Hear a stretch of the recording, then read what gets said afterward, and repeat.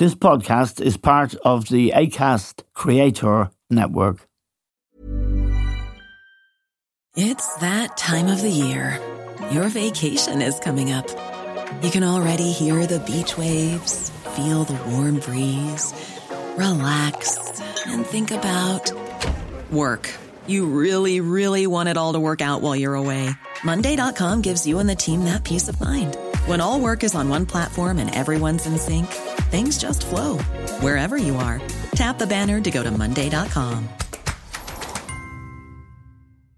There's never been a faster or easier way to start your weight loss journey than with PlushCare. PlushCare accepts most insurance plans and gives you online access to board-certified physicians who can prescribe FDA-approved weight loss medications like Wegovy and Zepbound for those who qualify. Take charge of your health and speak with a board-certified physician about a weight loss plan that's right for you. Get started today at plushcare.com/weight loss. That's plushcare.com/weight loss. plushcare.com/weight loss.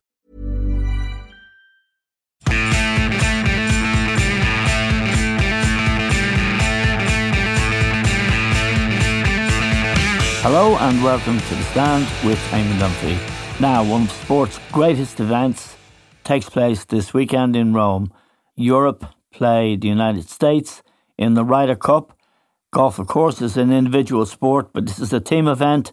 And although these are very wealthy young men, the emotion they show for being part of a team is really very striking. No one will ever forget Rory McIlroy's tears after the recent defeat in the last game in a match in America when he was totally devastated.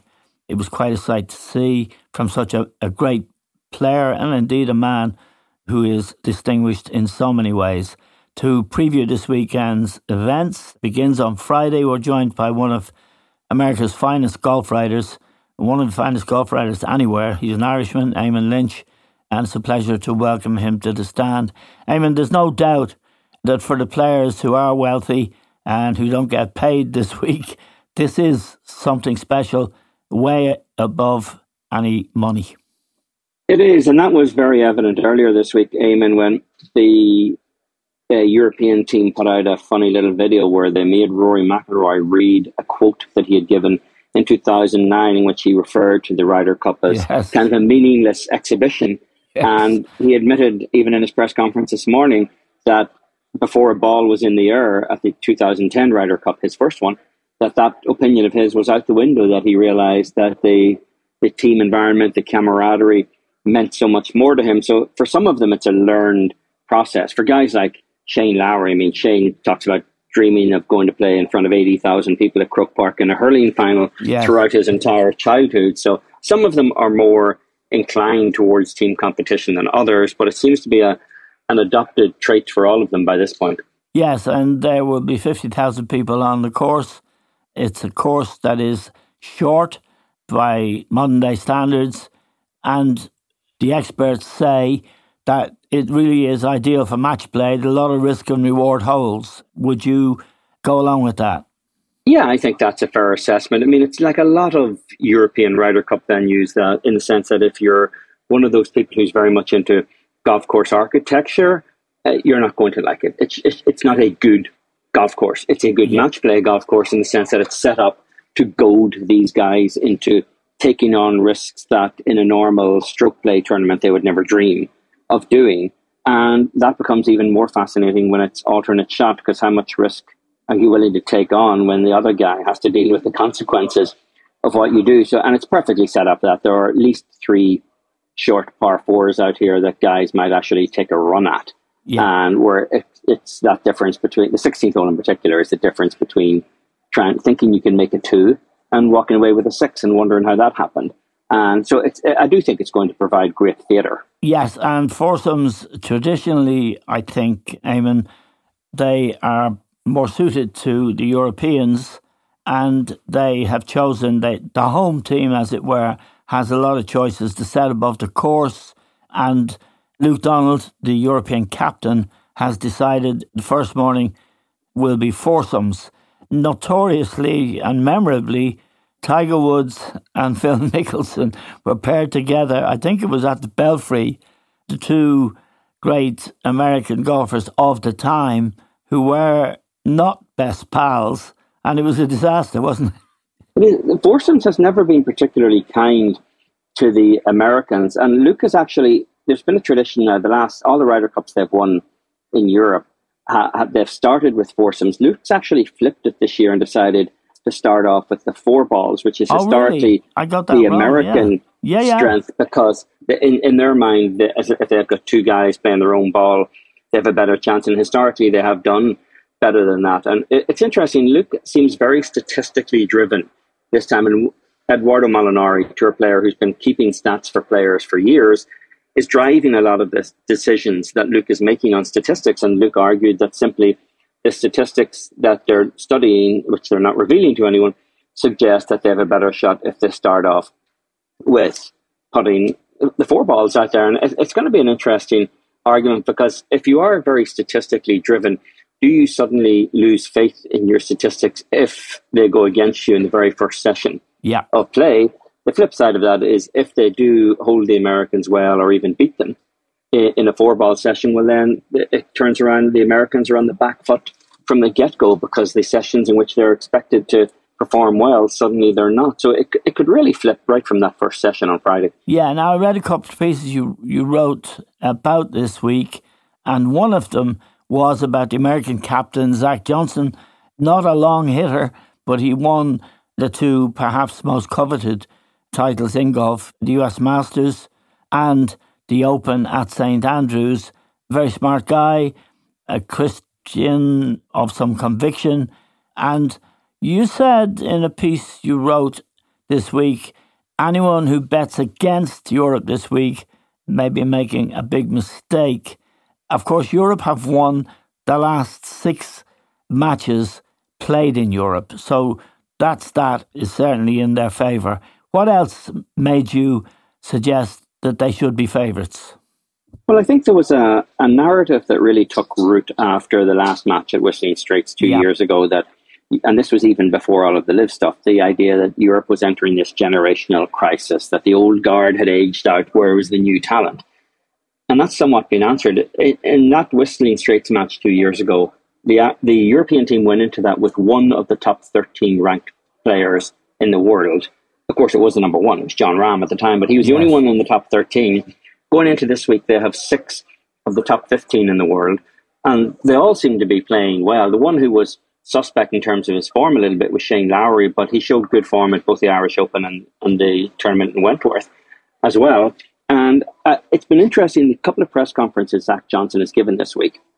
He's repeatedly, in his first answer to any question, he's talking about how they're acclimating, how they're tired, they're exhausted. Well, those guys came over here, 9 of 12, on a scouting trip 2 weeks ago. Yes. There's a bit of a time difference. 2 of them played in California the week before that, so there's another 3-hour time difference. They seem to be very focused on this idea of how tired they are. But it's interesting to watch the spectacle here, Eamon, because the mind games, the psych ops, start very early. You know, we've seen these funny videos of Monty and other guys that the European Tour put out, and it creates this narrative that the Europeans are self-effacing, they're funny, they're humorous, they're people you'd want to root for. And by comparison, even if it's not true, by comparison, the Americans look a little more stressed, a little more remote, a little more distant. And they're kind of messing with them, because there's a screen on the range right in front of where the American team are practicing on the range. And it's a 40 by 40 screen. And the only thing it's been showing for 2 days is the 2018 Ryder Cup in Paris, when they absolutely walloped the United States. There's no mention of what happened 2 years ago in Wisconsin. They're only focusing on Paris, and they're making these guys watch it time and time again. So there's all of this kind of little gentle prodding that goes on. But the European team is exceptionally strong. Even the guy who's the least experienced guy on it, Ludwig Aberg, has already won on tour and possibly should have won Wentworth as well. So they're all informed. They've all been over here and acclimated for weeks, the European team. And a lot of the American team have not played competitively at all since the Tour Championship in Atlanta a month ago. There were 2 guys who played out in California, and then Brooks Koepka played the live event last week in Chicago. That's the only competitive golf these guys have had in a month. Now, you wrote another piece about the selection choice that Zach Johnson had to face in relation to Brooks Koepka. Koepka, of course, went with Live Golf, and he's in the team by virtue of his major championship endeavours this year. You asked the question, will Zach Johnson bottle it or go for it? He's gone for it. Or has he bottled it? No, I actually think, well, yes and no. I suppose it's yes to both. I mean, he went for it with Koepka, which I think he should have done. Koepka had all but earned his place on the team. The top six qualify. He finished seventh. And they kind of want these alpha dogs on this team. And it's a very different scenario, I suppose, in the way I think he might have bottled it a little bit. It's the little talked about effect of the task force that they created after the debacle at Gleneagles. It creates this question, are they looking to be competitive or are they looking to be convivial? And I would argue it's the latter, because Zach Johnson admitted in a press conference yesterday that essentially they're now crowdsourcing the captaincy here. They were allowing the players who made the team to decide who the other six would be. Yes. He said the players who were on the team were adamant in who the rest would be. So what is Zach doing? Is he here to give speeches at the start and the end and just provide them with air cover? Right. But he definitely has the attitude as a captain that the strongest voices that he's going to listen to are his players and who they're comfortable with. And I mean, you've played team sports. Yep. It's not always buddy on teams. There are people who don't like each other. I can't imagine there were people who liked you on some of the teams you were on back in the day. But the difference between, as like Rory said the other day, there's a difference, or Paul McGinn, said it the other day, there's a difference between the idea of what is a good team, and it's not necessarily 12 individuals, but nor is it a bunch of guys who have to get along together or they're somehow discomforted. No, absolutely. And you can put a guy up against the wall at half-time and threaten to punch the lights out, and it doesn't necessarily... You're speaking from experience here, I'm guessing. I am, yes. Now, let me ask you about Wyndham Clark. He intrigues me, and he said something in the last couple of days about Rory McIlroy. He said he was up for Rory McIlroy. He thought he was as great a player as Rory McIlroy, although he wasn't disrespectful to Rory, but he said, I'm up for it, I want it. He did win the US Open, and he did it in extremely spectacular and admirable form. He went head-to-head with Rory on the back nine on the Sunday and came out in front, and well in front. Mm-hmm. Was that provocative comment? I imagine wouldn't bug Rory, but it was quite provocative. This guy is a good player, isn't he?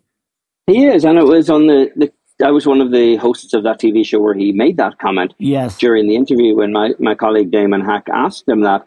And he said today in his press conference that he thought that comment was taken out of context, which of course they all say.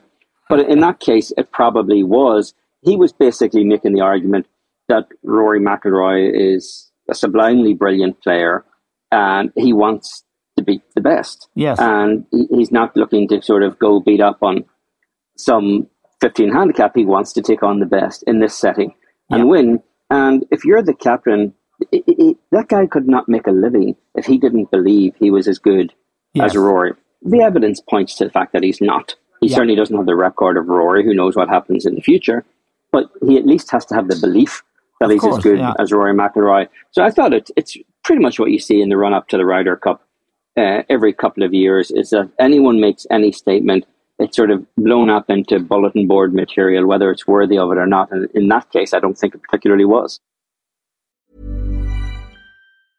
Hiring for your small business? If you're not looking for professionals on LinkedIn, you're looking in the wrong place. That's like looking for your car keys in a fish tank. LinkedIn helps you hire professionals you can't find anywhere else, even those who aren't actively searching for a new job but might be open to the perfect role. In a given month, over 70% of LinkedIn users don't even visit other leading job sites. So start looking in the right place. With LinkedIn, you can hire professionals like a professional. Post your free job on linkedin.com/people today. One size fits all seems like a good idea for clothes until you try them on.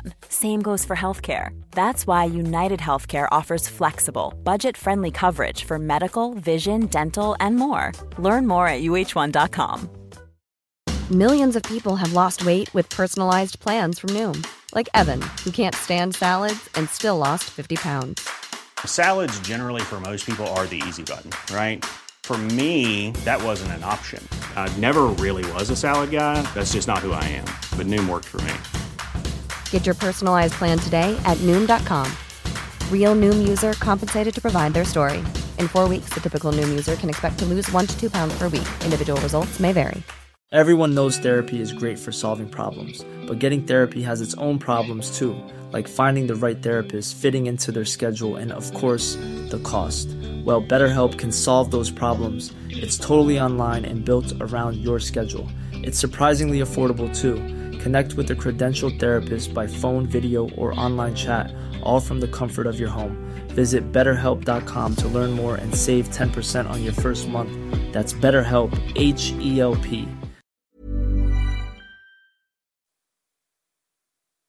Okay, just a couple of more things to ask you about, Eamon.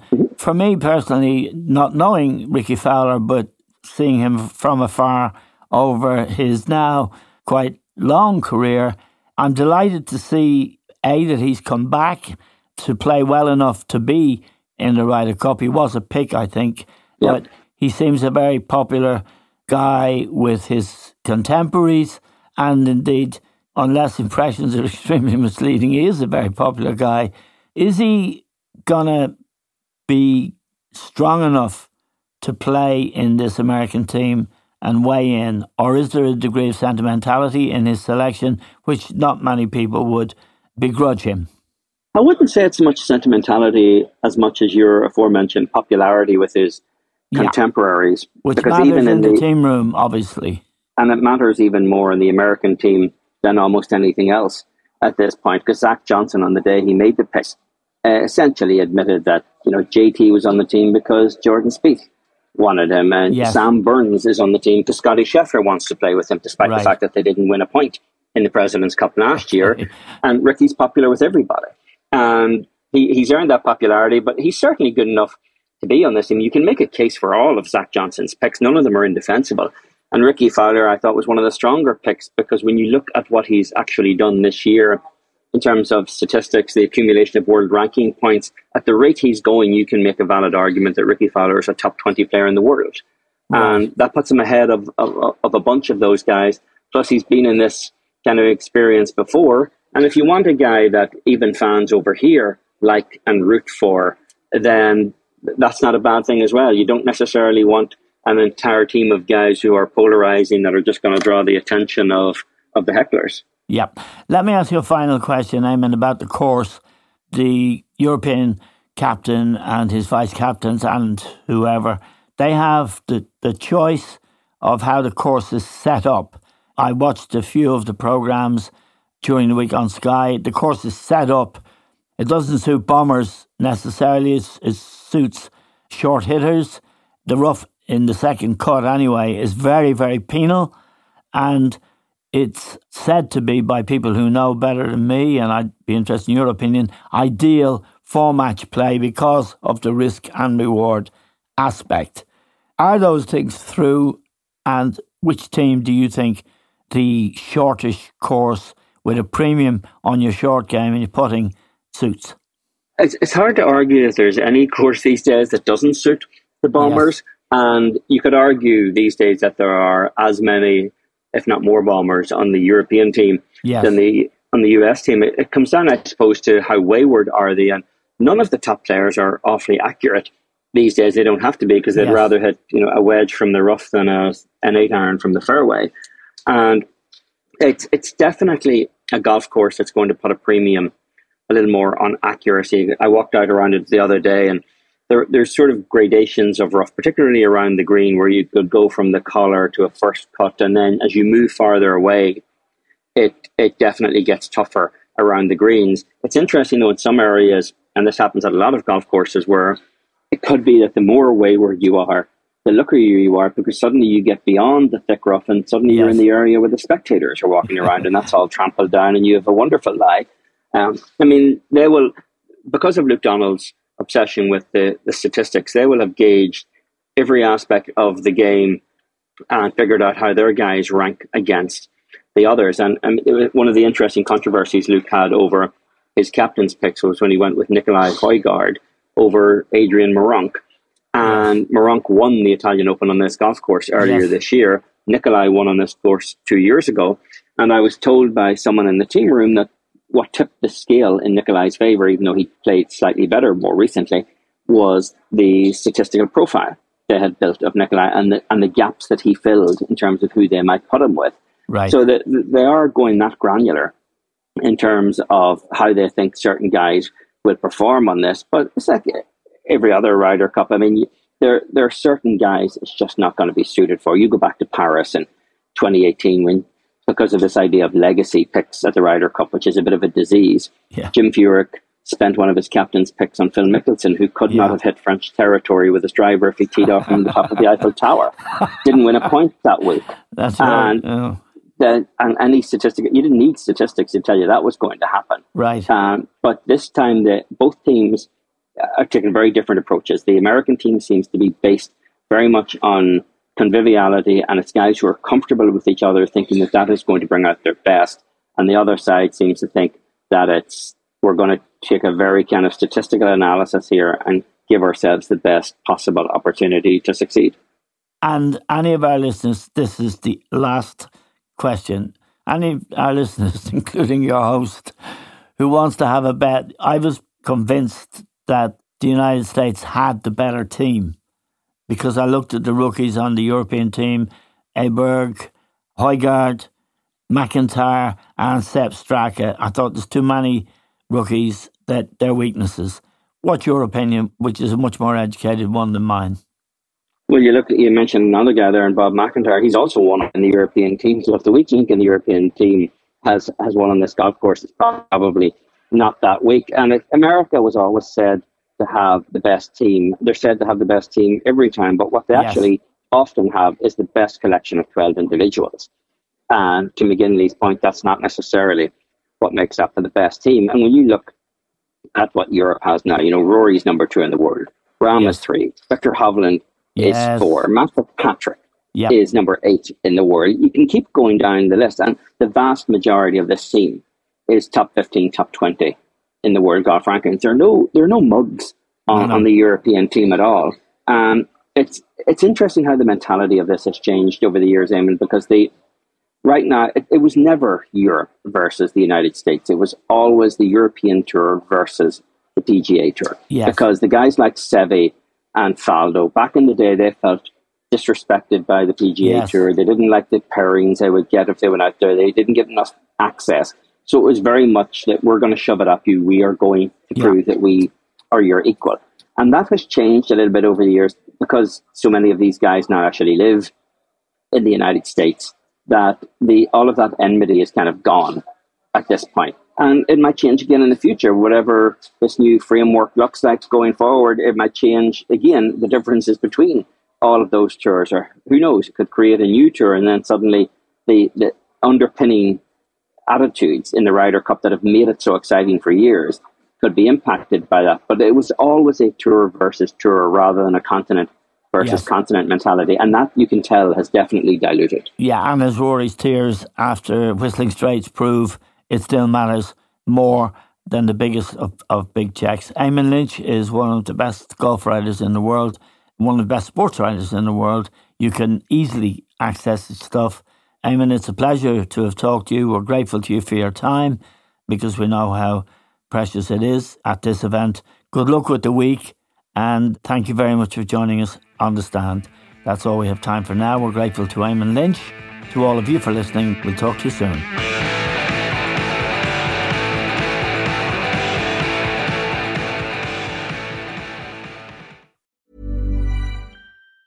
Planning for your next trip? Elevate your travel style with Quince. Quince has all the jet-setting essentials you'll want for your next getaway, like European linen, premium luggage options, buttery soft Italian leather bags, and so much more. And it's all priced at 50 to 80% less than similar brands. Plus, Quince only works with factories that use safe and ethical manufacturing practices. Pack your bags with high-quality essentials you'll be wearing for vacations to come with Quince. Go to quince.com/trip for free shipping and 365-day returns. Think of your favorite one-hit wonder. Or that overpriced toy your parents would never let you have. Or that TV show that no one else remembers because it was canceled way too soon. Now what if we could fix it? I'm Francesca Ramsey. And I'm DeLon Grant. And after 20 years of friendship, we are now hosting a new nostalgia podcast called Let Me Fix It. Each episode, we'll dig into our favorite celebrities, shows, and brands of yesteryear, and then imagine what it would take to repackage them for relevance today. Think of our show as an intervention, but with way less stakes. So subscribe to Let Me Fix It wherever you get your favorite podcasts.